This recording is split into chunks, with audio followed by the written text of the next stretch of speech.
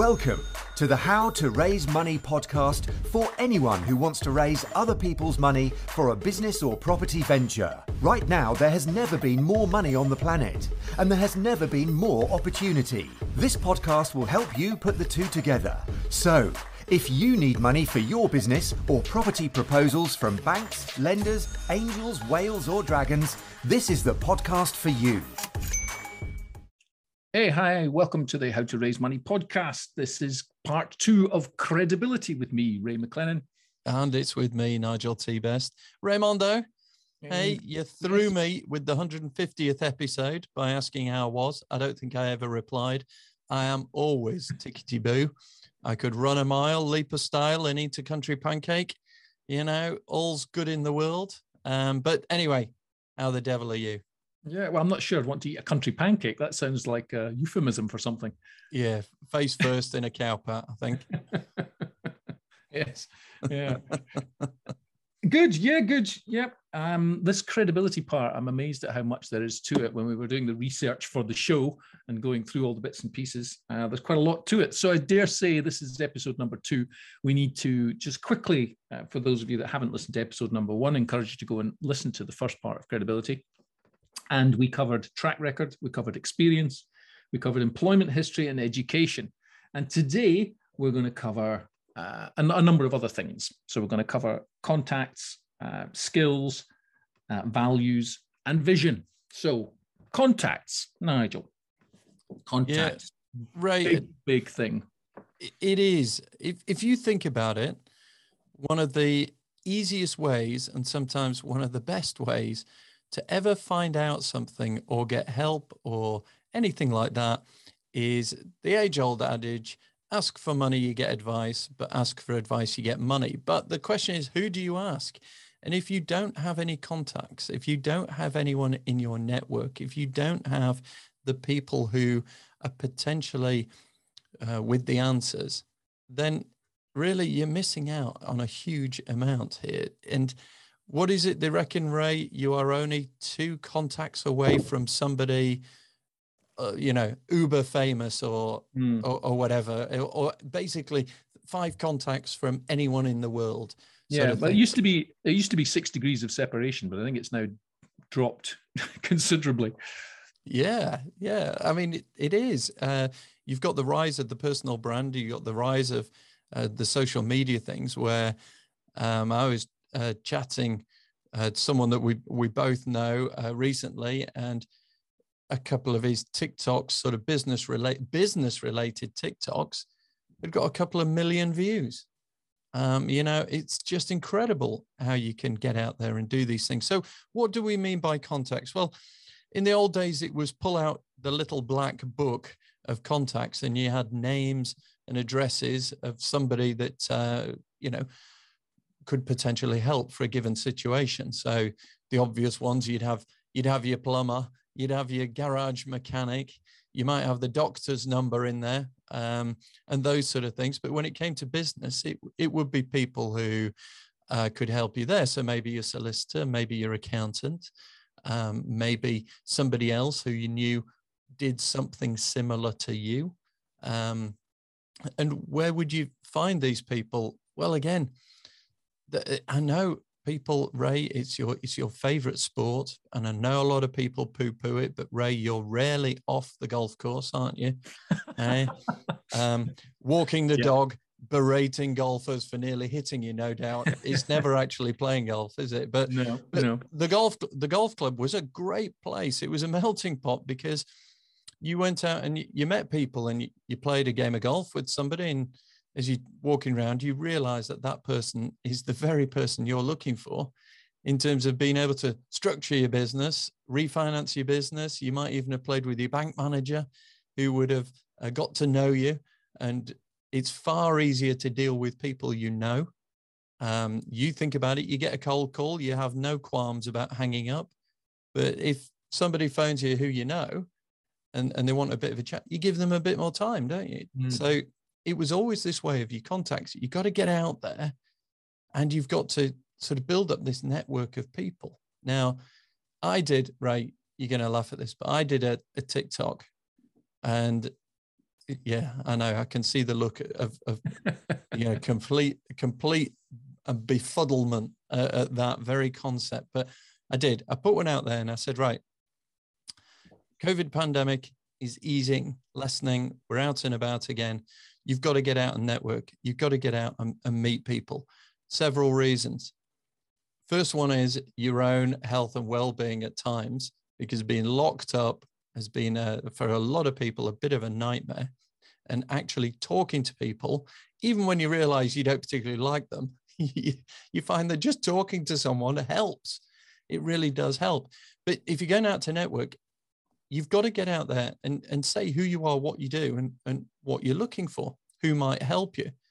Because it's this sort of ability to get out and explain to people. So, Ray, we've spoken about this before, how to pitch, the elevator pitch. Mm-hmm. We've got resources for that. Don't forget, check out the website, hdrmoney.co.uk. But we've got resources for that where, how do you do these things? How do you introduce yourself? How do you get across what you're doing, your network, to your network, potential network, to your contacts? Why is that important? Because if someone doesn't understand who you are or what you do, then the person that they may know, they will never have a conversation saying, oh, I've just met Nigel. He's looking to do that. I think I ought to introduce you to. And it's that sort of networking of contacts, that building up of contacts that so many people miss out on. And I get it. The network meetings are often at stupid o'clock in the morning. And I remember, what is it? One of those big sort of international ones that meets and said, yeah, we meet at just before 6. Mm-hmm. Yeah, something like that. Meet just before 6. And I went, all right, yeah, that's cool. I'll pick the kids up. And they looked at me a bit odd. And they said, yeah. So we do that, then we do this, then we do that, and then we go off to work. And I went, what? What do you mean you go off to work? You have a coffee and go off to work? I said, no, I'd go home and if I've not eaten after picking the kids up, I'd go home and eat. And they went, no, this is 6 o'clock in the morning. And I just went, thanks very much. Goodbye. I'm out on that one. I've heard your pitch. I'm out. And I was in BNI for a long time, actually. Oh, I said 6 o'clock in the morning. Yeah. I said, who the hell wants to do that? And he said, oh, there's lots of people. And I went, right, I need to find the ones at the other end of the day. So all my networking's been evening things because I'm happier to stay up later. So if you're not an early bird and you're a night owl, find the networking that works for you. But you've got to get out there because, Ray, I have just the other day, I'll give you an example. Just the other day, I was at a meeting. It was last week in the evening, and we were having a networking bit. So normally you get a speaker and then maybe a speaker, a break, another speaker, and your networking's really brief. But this time we had a speaker early on, prompted loads of conversations, and the networking went from the break for about an hour and a half. And we didn't do the second part of the sort of networking event. And it was just talking to people. And what we found was you got to, rather than a superficial thing where you listen to someone's pitch and you sort of think, oh, right, you had a bit more time to go into a bit more depth. And it was great. And I've had a follow-up conversation with a chap who is doing something, really exciting. He's looking at automating small hotels so that they are far more autonomously run. The automation comes in and he's looking for the kind of contractor market for these hotels rather than the touristy market. And he's looking at implementing systems whereby the in, the out, and all the rest of it is far more automated. Yeah. And he's, looking at cash flowing those at a much higher margin. So it's a slightly different business model. Now, that's interesting because now at the back of my mind, if someone sort of goes, oh, I'm looking to sort of get into this, into that, I'd be sort of, all right, hands-on or remote investor. And well, I'd quite like to do it. I'd like to see how it's done, but I'd like someone to, invest the money, maybe do something with them. Now, at the back of my mind, I've now got a name and a contact for someone who can do that. And so it's one of these things that, okay, is that beneficial to me? Not at the moment. It's not something I want to get into, but it's in the memory bank for the next conversation you have. And Ray, I cannot tell you how bizarre this is, whether it's the universe, whatever you believe in, but you have a conversation with someone and you go, God, one of the things that always amazes me is the variety of things people do. And I often look at people and go, do you know what? I didn't even know that was a thing. But now I know it's a thing, and it's a thing that gives a great return. That's amazing. And then the next person, maybe a week later, you meet someone else and you go, oh, what are you up to at the moment? Well, I'm looking to try and get into this. And you go, oh, what is it? And they say, well, it's a bit of a niche thing. It's a bit obscure. And you sort of go, what is it? And they name it. And you go, no way. I have just met, someone who's doing that very thing. And it's kind of what? And it's that kind of networking contact list that always blows my mind. And if you are not doing it, then it's a real struggle. But here's the little twist on it, I always think, Ray. I have met people and they tell me they're doing it. I see them on social media and they tell me they're doing it. I've, then followed it up and gone somewhere else. And I've heard other people talking about someone who says they're doing it. And what's this doing? It is building a level of credibility in kind of this community of raising money, property, business. And it's amazing how if you say it enough times, you will be known as the so-and-so. And that then gives people a bit of, assurance. It boosts your credibility. And it might be that you've not been doing it that long.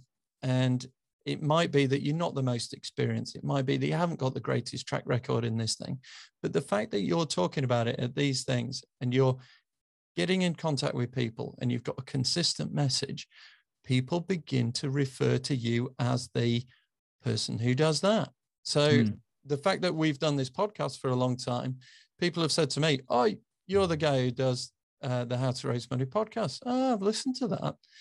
And what have we done? We've got some credibility as doing a podcast because we've just done it. And people that go out and build up their contact lists and say what they do and say it to more and more people, those people say, oh, Nigel does that or Ray does that. And before you know it, your contacts are building, that message that they've received, they've heard about what you do is building your credibility. So if you if you're a shrinking violet, then, you're going to struggle. And funnily enough, the guy that I was talking to last week, who's got this automated hotel business that he's doing now, I said to him, what's the best thing you enjoyed about networking? He says, can I be brutally honest? And I said, yeah, it's not my networking event. Tell me what you think. He said, I hate it all. He said, I hate all of it. I hate speakers. I hate going over there. I hate early mornings. I hate late nights. He said, but he said, you really do build up your credibility with your contacts because you're giving a consistent message about what you do, who you do it with, who you do it for, how it works, why you're doing it. And that just gets out there. So he's kind of overcome his dislike of it all because he understands the power of improving his business. So there you go. That's a long way to answer that one, wasn't it? It was. Here's a bit of a tip for people who want to build up their contacts is, yes, build up your contacts. Make sure that you've got them in your phone. You've got them noted who they are, but also in the notes section. Use the notes section a bit like a CRM. So, for example, if you've met this guy and it's automated hotel guy, then you want to save that in the notes that when you met him, brief conversation that you had, just put in some notes in there because you can refer back to those sort of later on. One of the things that I sort of known for amongst the 3,000 people that I have been mentoring for the last, well, not all at one time, but for the last 7 years, is having loads of contacts and knowing someone who does something.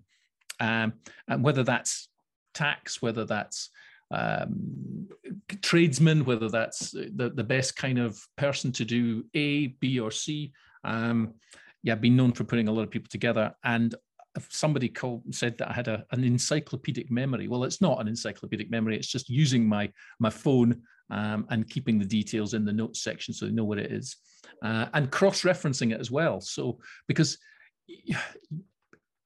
after you've met someone for the first time, it might be difficult to remember their name. And therefore, it's best to be triggered by whatever it is that they do. What's the first thing that you think of?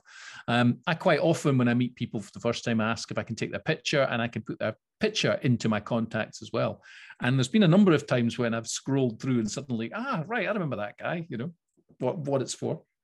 But contacts, good idea. You can get contacts through all aspects of social media.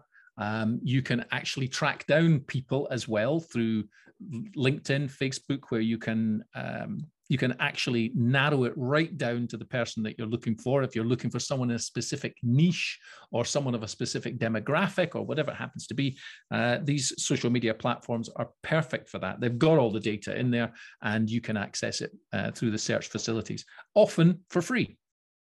So there you go. I mean that's a great idea. And Ray, sometimes it's as simple as, so I've got something like Dave. It'll be Dave Plummer will be his first name, but then his surname will be, did the job at so-and-so when it was a tricky thing, and he came, he came within half an hour. And you then recall the fact that, because you might use trades all over the place, and you recall someone who helped you out, and you just think, he was a good guy and stuff. Or, right, he did commercial plumbing, he did commercial boilers, he did domestic boilers, he did flues, he did those sort of things. And it is quite useful to do. But certainly when you're looking at this to build your credibility, the more people you have who have, if you ask them, what do you know about Ray McLennan? If they begin to say a consistent message, then you are beginning to be known as that, and you get a level of credibility for that. This is what we're talking about here. You're trying to build your credibility. So if you went to a broker, or you were looking to do a JV, raise money with a JV, and that JV was doing a bit of due diligence, and they just put a message out, oh, have you heard of this guy? And said, oh yeah, he does so-and-so. Immediately that person who's doing the due diligence is going, oh, okay, right. And they ask 10 people, and 5 say, yeah, they know or have heard of you, and you are known for XYZ. That really does help, folks. It really does help, because we're going to come on to it later, but when you're looking for recommendations, testimonials, those sort of things, this is where it begins. So get yourself out there, build up your network, and don't dismiss a person who cannot help you at the time, because that person might know the person that you really want to speak to. So it's the old, who do you know who? And that's the question you're asking of your contacts. So you phone a contact that you think might know somebody and say, who do you know who does XYZ? And it could be that your contact is the one that gets the next contact, and that's the one that you really want. So there you go. Absolutely. All right. So we've covered contacts. The next one, Nigel, is skills. What particular skills do you have?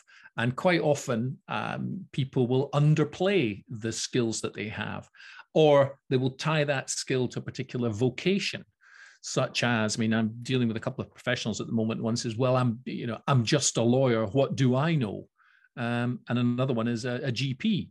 What do I know about getting into property? Another one is has a contracting business. The contracting business is very niche and very specific, but wants to get into property. And I always think, well, what do I know? So there's a lot of skills that are cross-pollinate. They're useful in many, many sectors. But there's one skill I think that we agree on that most people should really develop. If you're getting into property, if you're getting into raising money, if you're getting into boosting your business and your own personal brand, and that is the skill of public speaking. Absolutely. Now, it's, as some people say, the They're more afraid of public speaking than death, which is very, very strange. I can't understand that. But yeah, public speaking, it's a hugely useful skill to have, and something that can be done relatively quickly. So I had, again, in the last couple of months, a person had said to me, I really wanted to get into public speaking, but I don't know where to start. And I said, well, you've got a story to tell. It's a very good story. Why don't you be a guest on podcasts? And they said, well, why would I want to be a guest on a podcast? I said, well, because you've got a story to tell and it will help you with your public speaking. So they did that. They went on. I actually recommended them to a couple of people who would interview them. They got interviewed. The first one was, I wouldn't say it was car crash. They thought it was car crash. I didn't think it was car crash. I thought it was okay. There was a bit too many ums and ahs. And for a podcast, the last thing you want is to have too many pauses. And there was a bit too much of that in there. But apart from that, it was quite good. And they were boosted by the response that they got and said, oh, it was a lot easier than I imagined. I didn't think it was going to be that. And then they went on and they've now done 4 since then. And the difference is night and day. And that's 4 podcasts in about 2 months. Difference night and day. So what did they do that was different? Well, all I suggested to them was the Pentagon.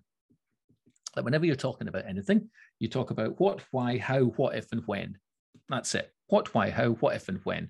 So what is it you're going to talk about? Why are you talking about it? How can you do this? What if it all goes wrong? And when do you start? And if you take that framework, you can talk about anything, really, absolutely anything. I've taught this to my kids, and they're quite confident when it comes to talking about anything now. So it's called the Pentagon: what, why, how, what if, and when. And if you use that as a framework, then that can be the start, the stepping stone for your public speaking. And I believe now that this person has now discovered Loom and has started to use Loom to record videos around some of the subjects that they're talking about. Another one I was talking to was a lawyer who has been quite prolific on Clubhouse, which is good for public speaking, and has had recently joined Toastmasters as well, which is another thing you can do. There's always a Toastmasters near you. You can join something like that, and you can generally get the gigs. And that is something that really, really can boost your credibility, Nigel, which is what we're talking about. Yeah, absolutely. I would suggest just have a look, and you can do this 2 ways. You can have a look at the people that you admire, who you feel have got a real high level of credibility, and just analyze and say, okay, what are they good at? And you could say, well, they've got skills in everything I want to do. Okay, break it down. What are they good at? Are they good at talking to people? Are they good at organizing other people? Are they good at getting information from people? Are they good at dotting I's, crossing T's? And you could have a look at sort of some of the things that they're very good at. Make a list of them, and then have a couple of columns and just put a tick or a cross next to each of those skills as to whether you think you've got them. Then come from the other direction, which is, okay, what am I good at, not good at? And make a list of all the things that you sort of want to do or can do or are really good at. And then I would just, again, 2 columns, and just put a tick or a double tick if you're really good at something, or a cross next to those sort of things. And it can be really diverse. If you're good at a musical instrument, art, sport, anything like that, never underestimate the skills that you've had to acquire to get to whatever level you're at. So all of those things require discipline. So if you think to yourself, right, I got quite good at something. So maybe for me as a kid, I played a lot of golf as a kid. There was a little 9-hole course near where I lived. And I could just duck out after school, go play a few holes with some mates. We had great fun. And I ended up getting quite good at it, to the point where people sort of went, you know, you're really quite good at this. And I was quite surprised, because I didn't really feel I was. And the amazing thing was, it was easy because I enjoyed it. So it didn't feel like practice or hard work. And when you're looking at your own skills, I guarantee you will underestimate the ones that you find you enjoy. You won't rate them as highly. And the ones that you hate doing or, would love to do, you will say that they are more important. The thing you've got to remember is the skills that are out there, nobody has them all. What is it? They say, jack of all, master of none. Well, sometimes you need to be jack of quite a few, but yeah, a master of a few is good as well. Mm-hmm. But what's this telling you when you analyze it? Okay, we've spoken about the E-Myth, revisited the E-Myth, Michael Gerber, and he talks about how somebody leaves employment and then sets up on their own and then suddenly realizes that they've gone from one job to needing to do about 10. And what he's effectively saying is he's using this thing that I've just mentioned there. Analyze your skills, analyze the skills of the people that you admire or really need, and then say to yourself, okay, what's going to happen here? Either I've got to upskill myself or I've got to outsource it and get someone else in. And when you're looking at the credibility side of this and your skills and what have you, if you rock up to an investor and say, well, I've analyzed what we need to do, and we need to do project managing, the construction, the accounting, and the legal side of things. Now, I've worked in construction all my life. The investor's probably thinking, tick, bit of credibility. And he says, and I've had a look at these accounting and solicitor legal type things. And what I thought was, look, I reckon I could have a go at doing those. So I'll have a go at doing the numbers. I'll have a go at getting the legals right. So are you happy to lend me $500,000? And it's kind of one of those things where the investor goes, hang on, what do you mean you're going to have a go? Well, I had a quick look at online, watched a couple of YouTube videos. I reckon I can do that law thing, and we'll be all right, won't we? And that's when your credibility is shot to bits sort of thing. So you've got to then sort of say, right, okay, I'm going to have to outsource and get someone in. So know where your skills are, know what you can learn, but then recognize the ones that really, yes, you could become a solicitor. But Ray, how long did it take you to flip into being a solicitor? 7 years. 7 years. Yeah, it wasn't 10 minutes, was it? So no. It wasn't TikTok and a YouTube video. So you've got to look at that and you've got to say to yourself, okay, right, which skills can I pick up relatively quickly that will add to my credibility? And which skills is it going to take me far too long to get to that point of being credible with that skill? And that's the one that I should target to outsource or add to my team. That's when you use your contacts. That's when you say, who do you know who can help me with the legal side of this? And that's how you build your overall credibility. But for those people who have skills who hate them, that's fine. Ultimately, you can outsource those. But at the moment, you've got the credibility. I know you don't enjoy them, but you've got the credibility. Build on it, use it, and the fact that you've got that experience.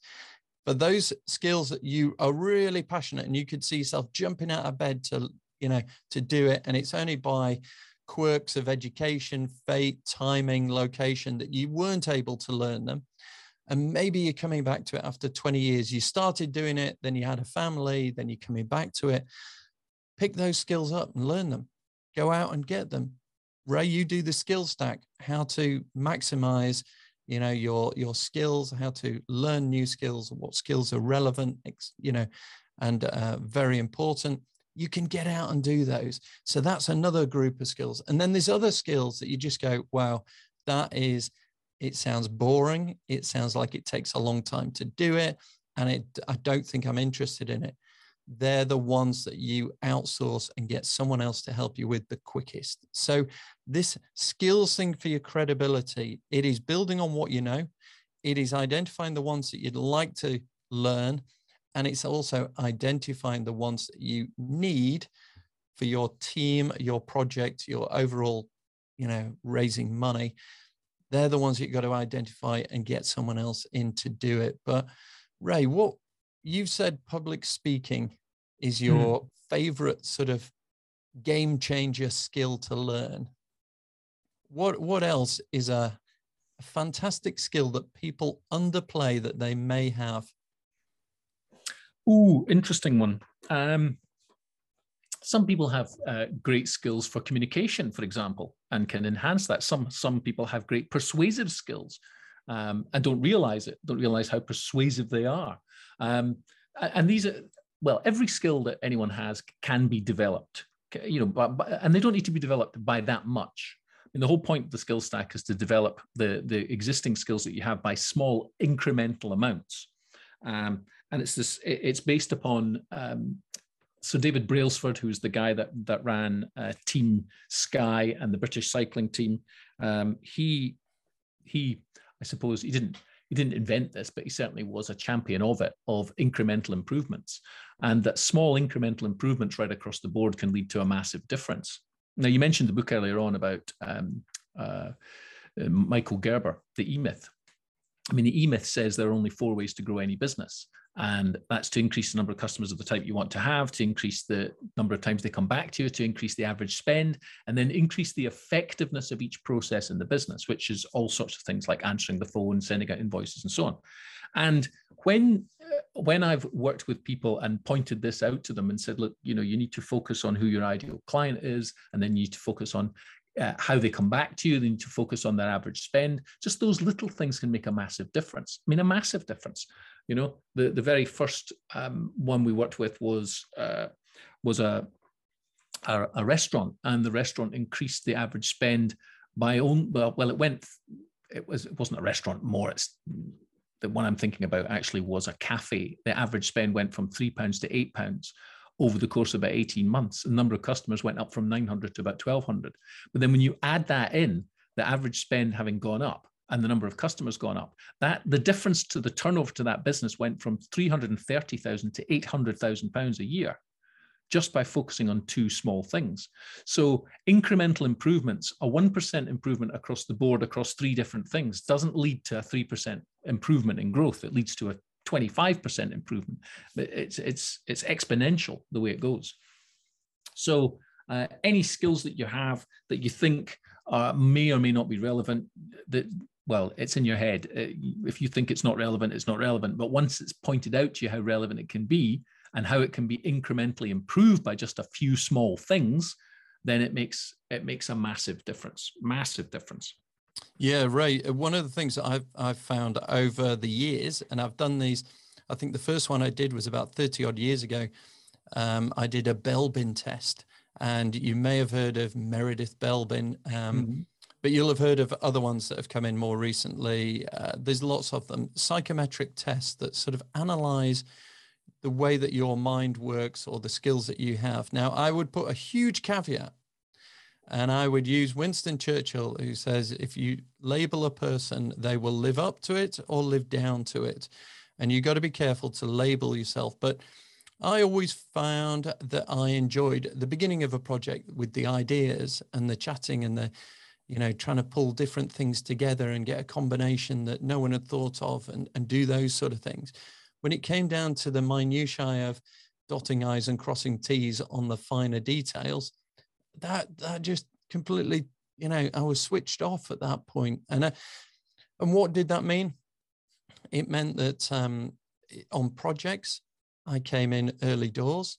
And then when you had the bits that had to be implemented and you were, setting up the machine to tool the thing and you were doing nanomillimeters or something or other, I would have just looked at it and gone, that'll do. Give it a twist and let's get going sort of thing. So I was the wrong person for that. So a psychometric test, and there's loads out there, they can highlight an area that you may find easy relative to other areas. And it's this combination that you can sort of say, right, put that in the bank and go, okay. So actually, if you're a bit of an introvert and you're looking to set up a business or you're doing property and you need to get out and meet people, if that scores really low for you, maybe one of the first things you need to do is work with someone where if they did the test, that's what they love doing. They love organizing meetings, going to talk to people, doing deals, getting stuff in. That could be the the top of the funnel that flows into the business, and then you're in your sweet spot where you're sorting things out. And it can help, folks. It can help. Don't let it rule or dictate your life, because there's nothing to say that you can't learn the other skills, but just know what you are good at this point. And I've done some in our office. I've done some before. And here's one. I work a family business, and what was interesting was we discovered what everyone's sort of personality and work thing was like. And there were two things that came out of it. Because I was in the middle, I was I'm MD of it, and I have to deal with just about everyone in the business. What it came down to was I was positioned absolutely in the middle, which said I am a bit of a chameleon because I have to deal with all aspects of the business, which meant I could relate to everyone no matter where they were. And what it said was, oh, this is, how you deal with Nigel and just talk to him and etc. So it was quite interesting. The other one was family member. It said, okay, if you ask him for information, then that's great. But the things that really annoy this person are if you criticize the work that he does. He will take his bat and ball home, or typically it would indicate he would take his bat and ball home, and that would be that. Now, when that got written out in a report and everyone in the office read it, everyone laughed and just went, oh my goodness, that is so true. You feel like you've got to tread on eggshells. And, you've got to be careful. So everyone sort of went, right, okay. So now if if something's produced and it's not quite right, then we need to sort of come at it this way so that we can encourage him to do it, so it doesn't feel quite as confrontational and all the rest of it. And I thought, yeah, that's great. But then the other side of me just went, every time he did something, he got it wrong. I just went, well, that's wrong again. And just threw it, you rubbish. Threw it back at him and just let the fireworks start. And so, as ever, folks, when you get that information, use it for good. Don't use it for evil. But yeah, it was funny. It was funny because it just explained people's reactions. And another person in the office, when we looked at this and their skills, their absolute skill was following a checklist. And if you had something A to Z, 1 to 10, and you said, right, can you do this? They will do it all day, every day, never miss a step, and they love it. And I thought, right, okay. So I'm from the other side, which is I have an idea in my head, I can see it, and I would have a chat with this person. I'd say, oh, right, here you go. So I'm thinking this, yeah, can you see that? And then I think what you need to do is take this, do that, have a look at that, see what comes back, move that forward, do this, and then do that.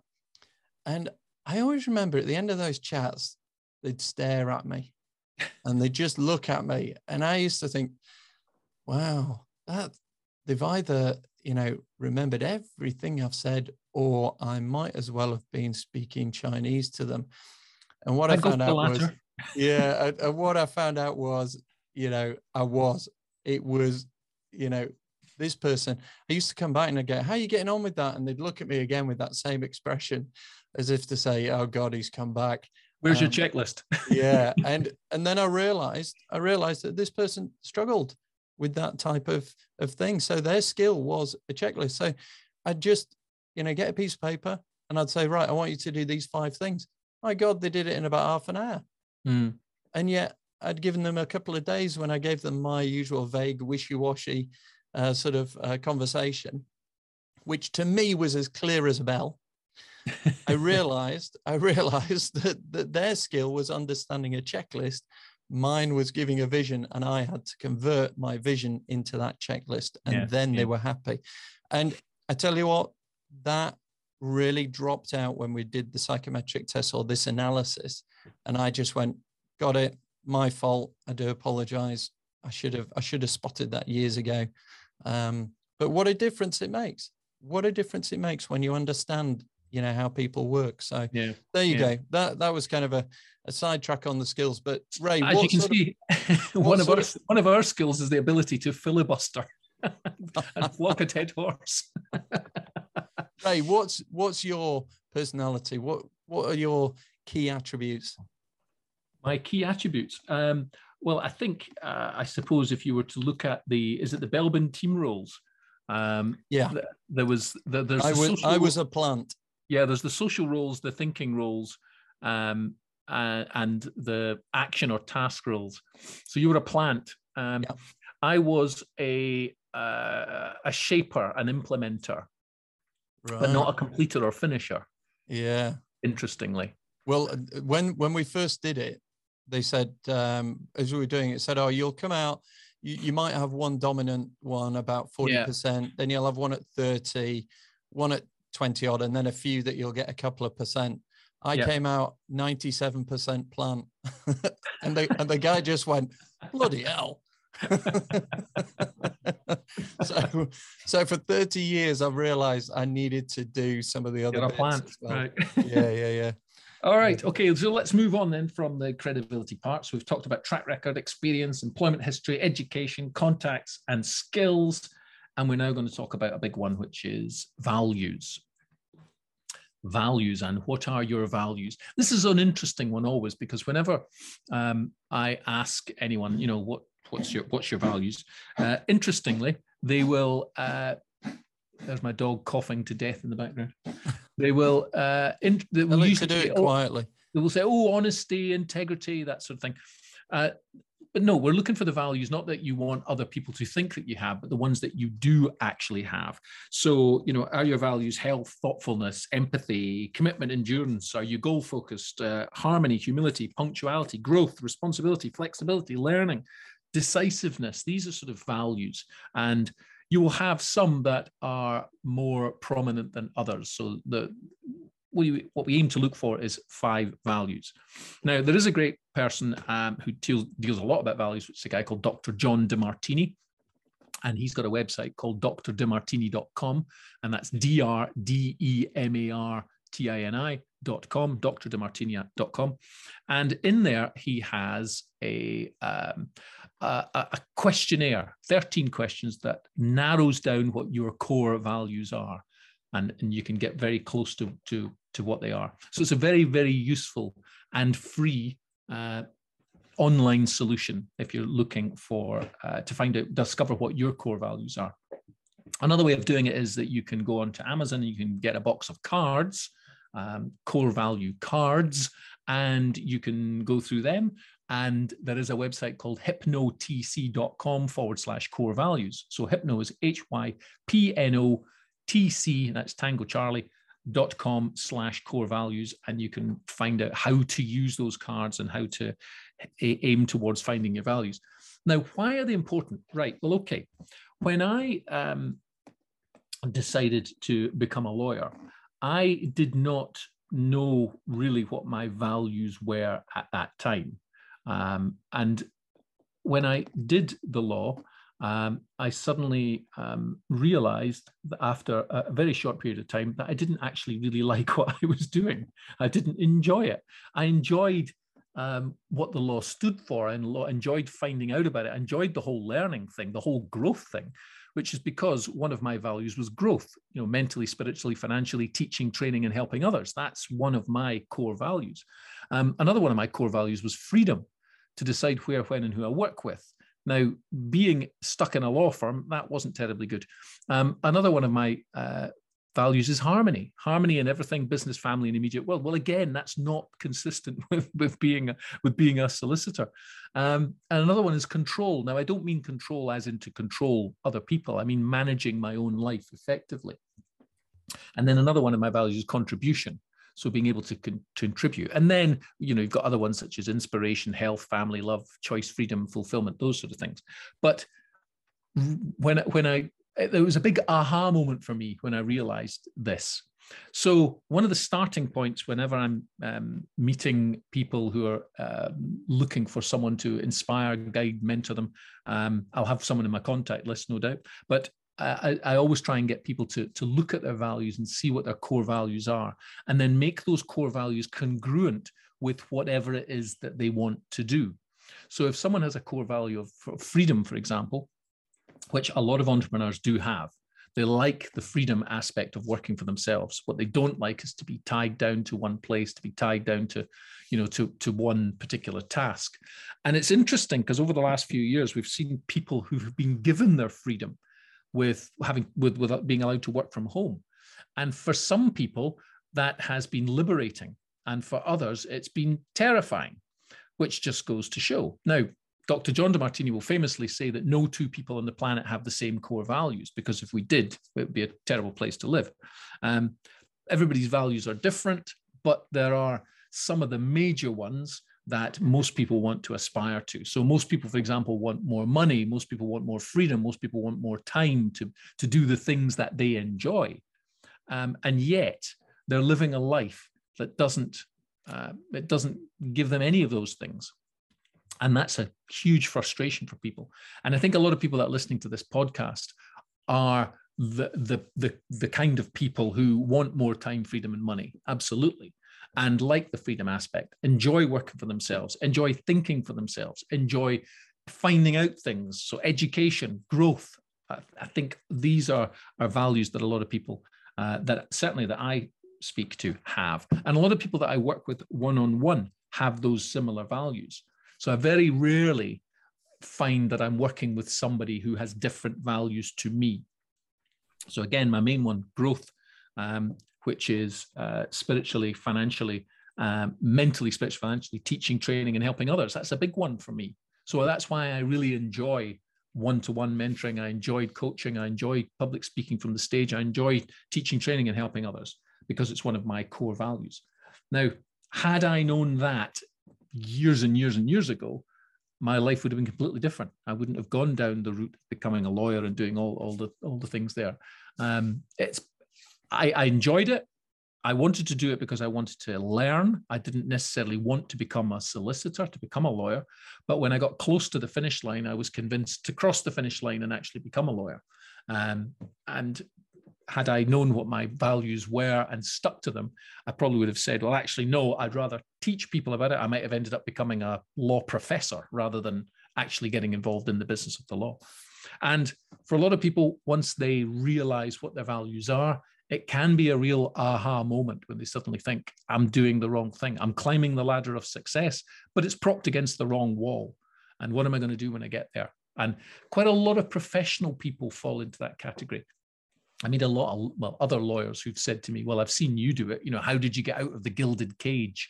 To them, the gilded cage is they can earn a lot of money, but they really dislike what they're doing. And I've met doctors in the same boats. I've met surgeons. I've met dentists. I've met surveyors, accountants, all in the similar thing. One lawyer I spoke to recently said, why did you become a lawyer? If you don't like it, why did you become a lawyer? Well, my dad wanted me to become a lawyer. My dad said, you should become a lawyer or an accountant. It'll be the best thing you ever did. Whereas my older brother, who became a bricklayer, is making a fortune and he's out doing what he loves. And here am I, stuck in the cave next to a candle, scribbling out contracts with a wet towel across my back. Anyway, so values. So credibility, you do have an awful lot more credibility when you work within your values because it comes out of you. I think it oozes out of you. I mean, we've all met people, Nigel, I know you and I have, we've met people who do public speaking and they absolutely love what they do and they excel at it and they're really, really good at it. And then we've also met developers, who've all had the same opportunities, the same money, but yet one developer goes on and makes a fantastic job of it. Everything comes in on time, everything's great. And the other one makes a complete hash of it because they're not living within what their values actually are. And a lot of people in the property education business, and we know a lot of people in the property education business, the good ones, their hearts are in the right place. They've made a lot of money doing whatever it is they're doing, whether that's serviced accommodation or commercial conversions or whatever. They've made the money there and they now want to help others. Because one of the criticisms I often hear about property training companies is, oh, well, if they were making so much money doing commercial conversions, why don't they just do that? Why do they have to charge people for attending? The simple fact of the matter is, not only do they enjoy it, but people ask them for it. People ask them to do it. I get asked to talk about various things, and then I get paid for it, which is fantastic because I love doing it. And yeah, most people that I know that are on the stage, that are teaching, training, and helping others, are doing it because they absolutely love it. And that takes you into that education part and the credibility part that comes from working within your own values is enormous. Ray, fantastic stuff. And just on that point, it's surprising, just because you don't value it doesn't mean someone else doesn't value it. So one of my favorite things is if I'm explaining, creating, helping people create websites, online business, whatever it might be down that route, when somebody makes it work and that look in their eye when it happens, I get as big a thrill from that as making money or doing other things. These are just absolutely fantastic. When I see someone else's success, I love it. And I know in this country, we are brilliant. If someone else succeeds, everyone else hates them. For me, it's just like, no, the question should be, how did you do that? And can I learn to do that as well? So that's one thing. But just going back to a couple of things that you mentioned there with regard to values. Here's a good one. If you're looking to raise money as part of a JV, then I'd say you really need to understand the person that you're going to be working with and understand their values. Because if your values and their values clash, that JV is not going to be particularly successful, easy, trouble-free, bump-free, and all the rest of it. I think too many times people rush into a JV, the values are wholly different, and that has a real knock-on effect with decision-making and also the direction of where that JV goes. And what you'll find is if you're at loggerheads nonstop with your JV partner, it's not going to be great fun. So just be careful on that and see if you can understand what they value in life. Now, if you're thinking to yourself, and I've explained this to people at work when I was talking to them about values, and they just sort of went, all right, I hear what you're saying, but I just don't get it. And I said, okay, picture this. We've just walked out of the office. We've walked onto the high street, and you're walking down one side of the road on the pavement. And all of a sudden you see on the other side of the road something happening. The question is, what would make you cross the road?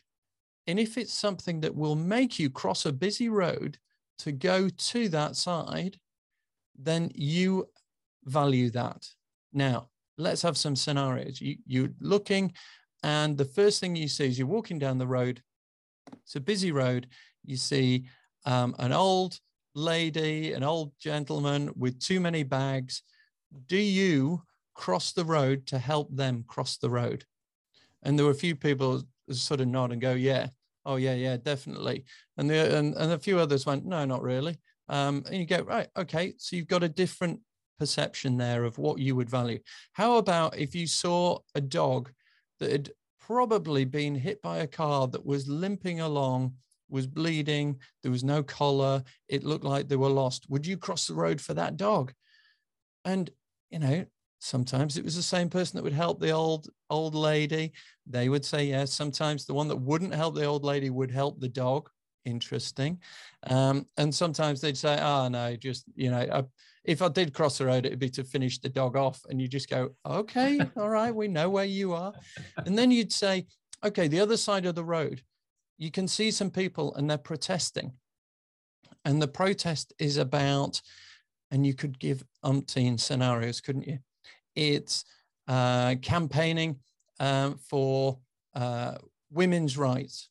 So, yes, I'd probably go over, find out what they're doing. Yeah, I'm happy with that. Okay, they're campaigning for, let's say, Black Lives Matter. Yeah, okay, I'm going to cross the road. Yeah, happy to do that. So, all right, it's campaigning for the National Front or some far-right extremist thing. And they go, no, I wouldn't. And you go, okay, so we're beginning to work out what you value, what you don't. And you look at those sort of things, and whatever the scenario is that you put. So if you saw some kids who looked to be struggling, if you saw a homeless person, if you saw a shop where someone someone's getting attacked, someone's getting beaten up, or whatever. What would make you cross that road, that busy road? And I always think if your value is strong enough, you will, ignore the busy road. You will not see it as a barrier. You will go in. For those where you value what's going on a little bit less, that busy road is the excuse to not step in. Honestly, it is like the Good Samaritan tale, and it's a reason why it's kind of the same tale told thousands of years ago.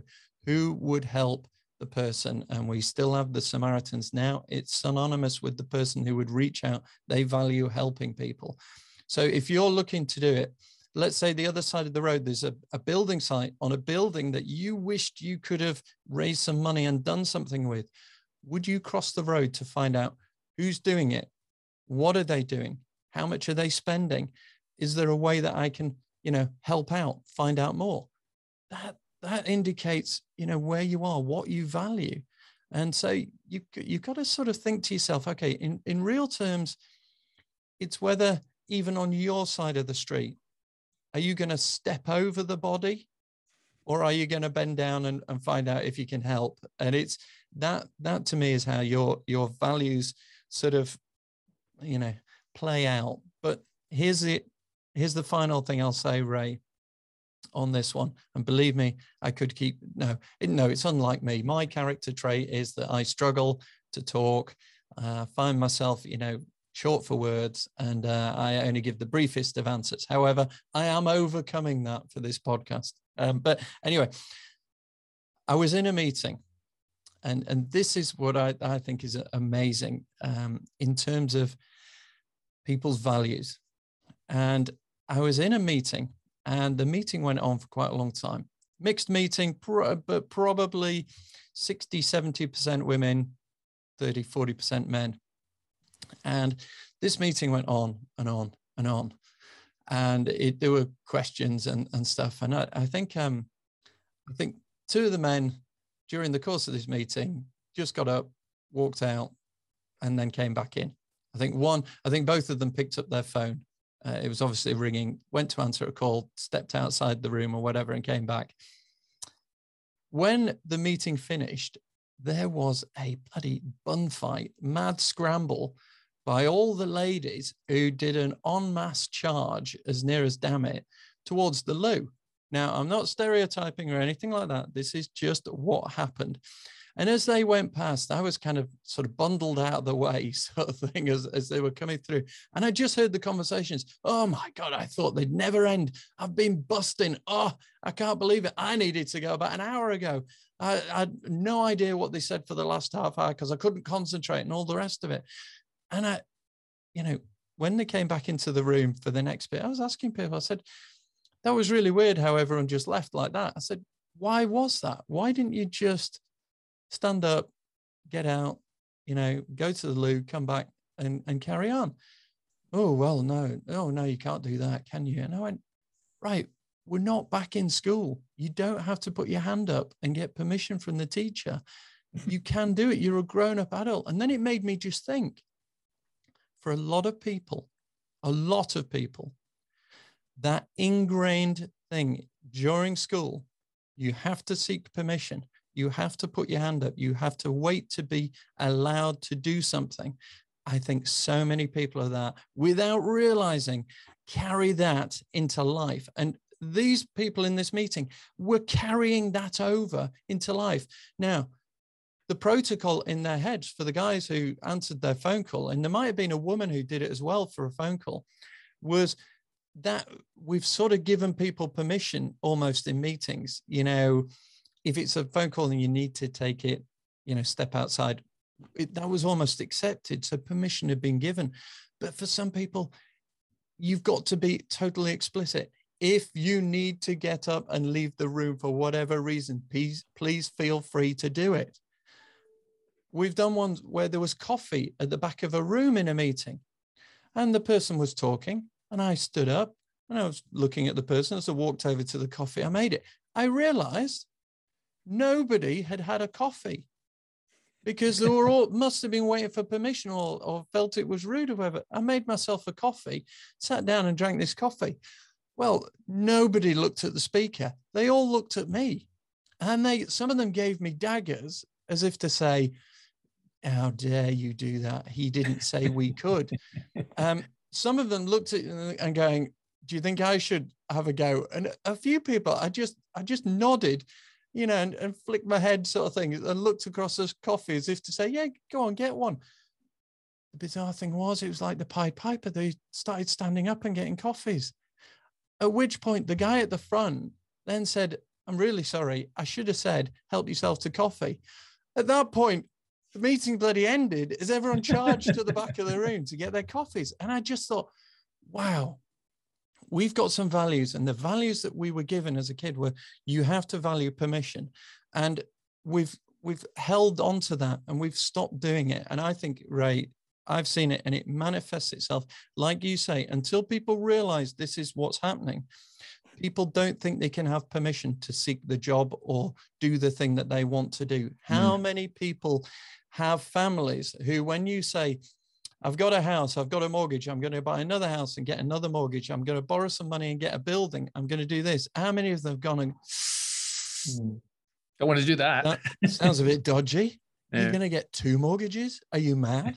Sort of thing. And at which point, all this permission thing, all this doubt creeps in, and your values, what you value, your freedom, all these other things that you're wanting to do, this growth thing is being held back by that permission that was ingrained into us for so long. And, I just thought, yeah, these value things, I valued having a cup of coffee more than waiting for permission. And these ladies valued sitting there in agony, ignoring what the speaker was saying, over just quickly bobbing to the loo. I just thought, wow, what a crazy world we're in.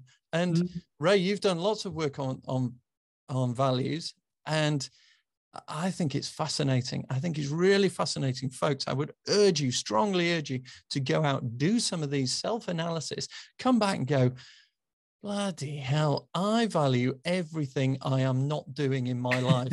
I am spending 5% on what I value and 95% on things I quite frankly couldn't give 2 hoots about. So I think it's huge. I really do. Anyway, there we go.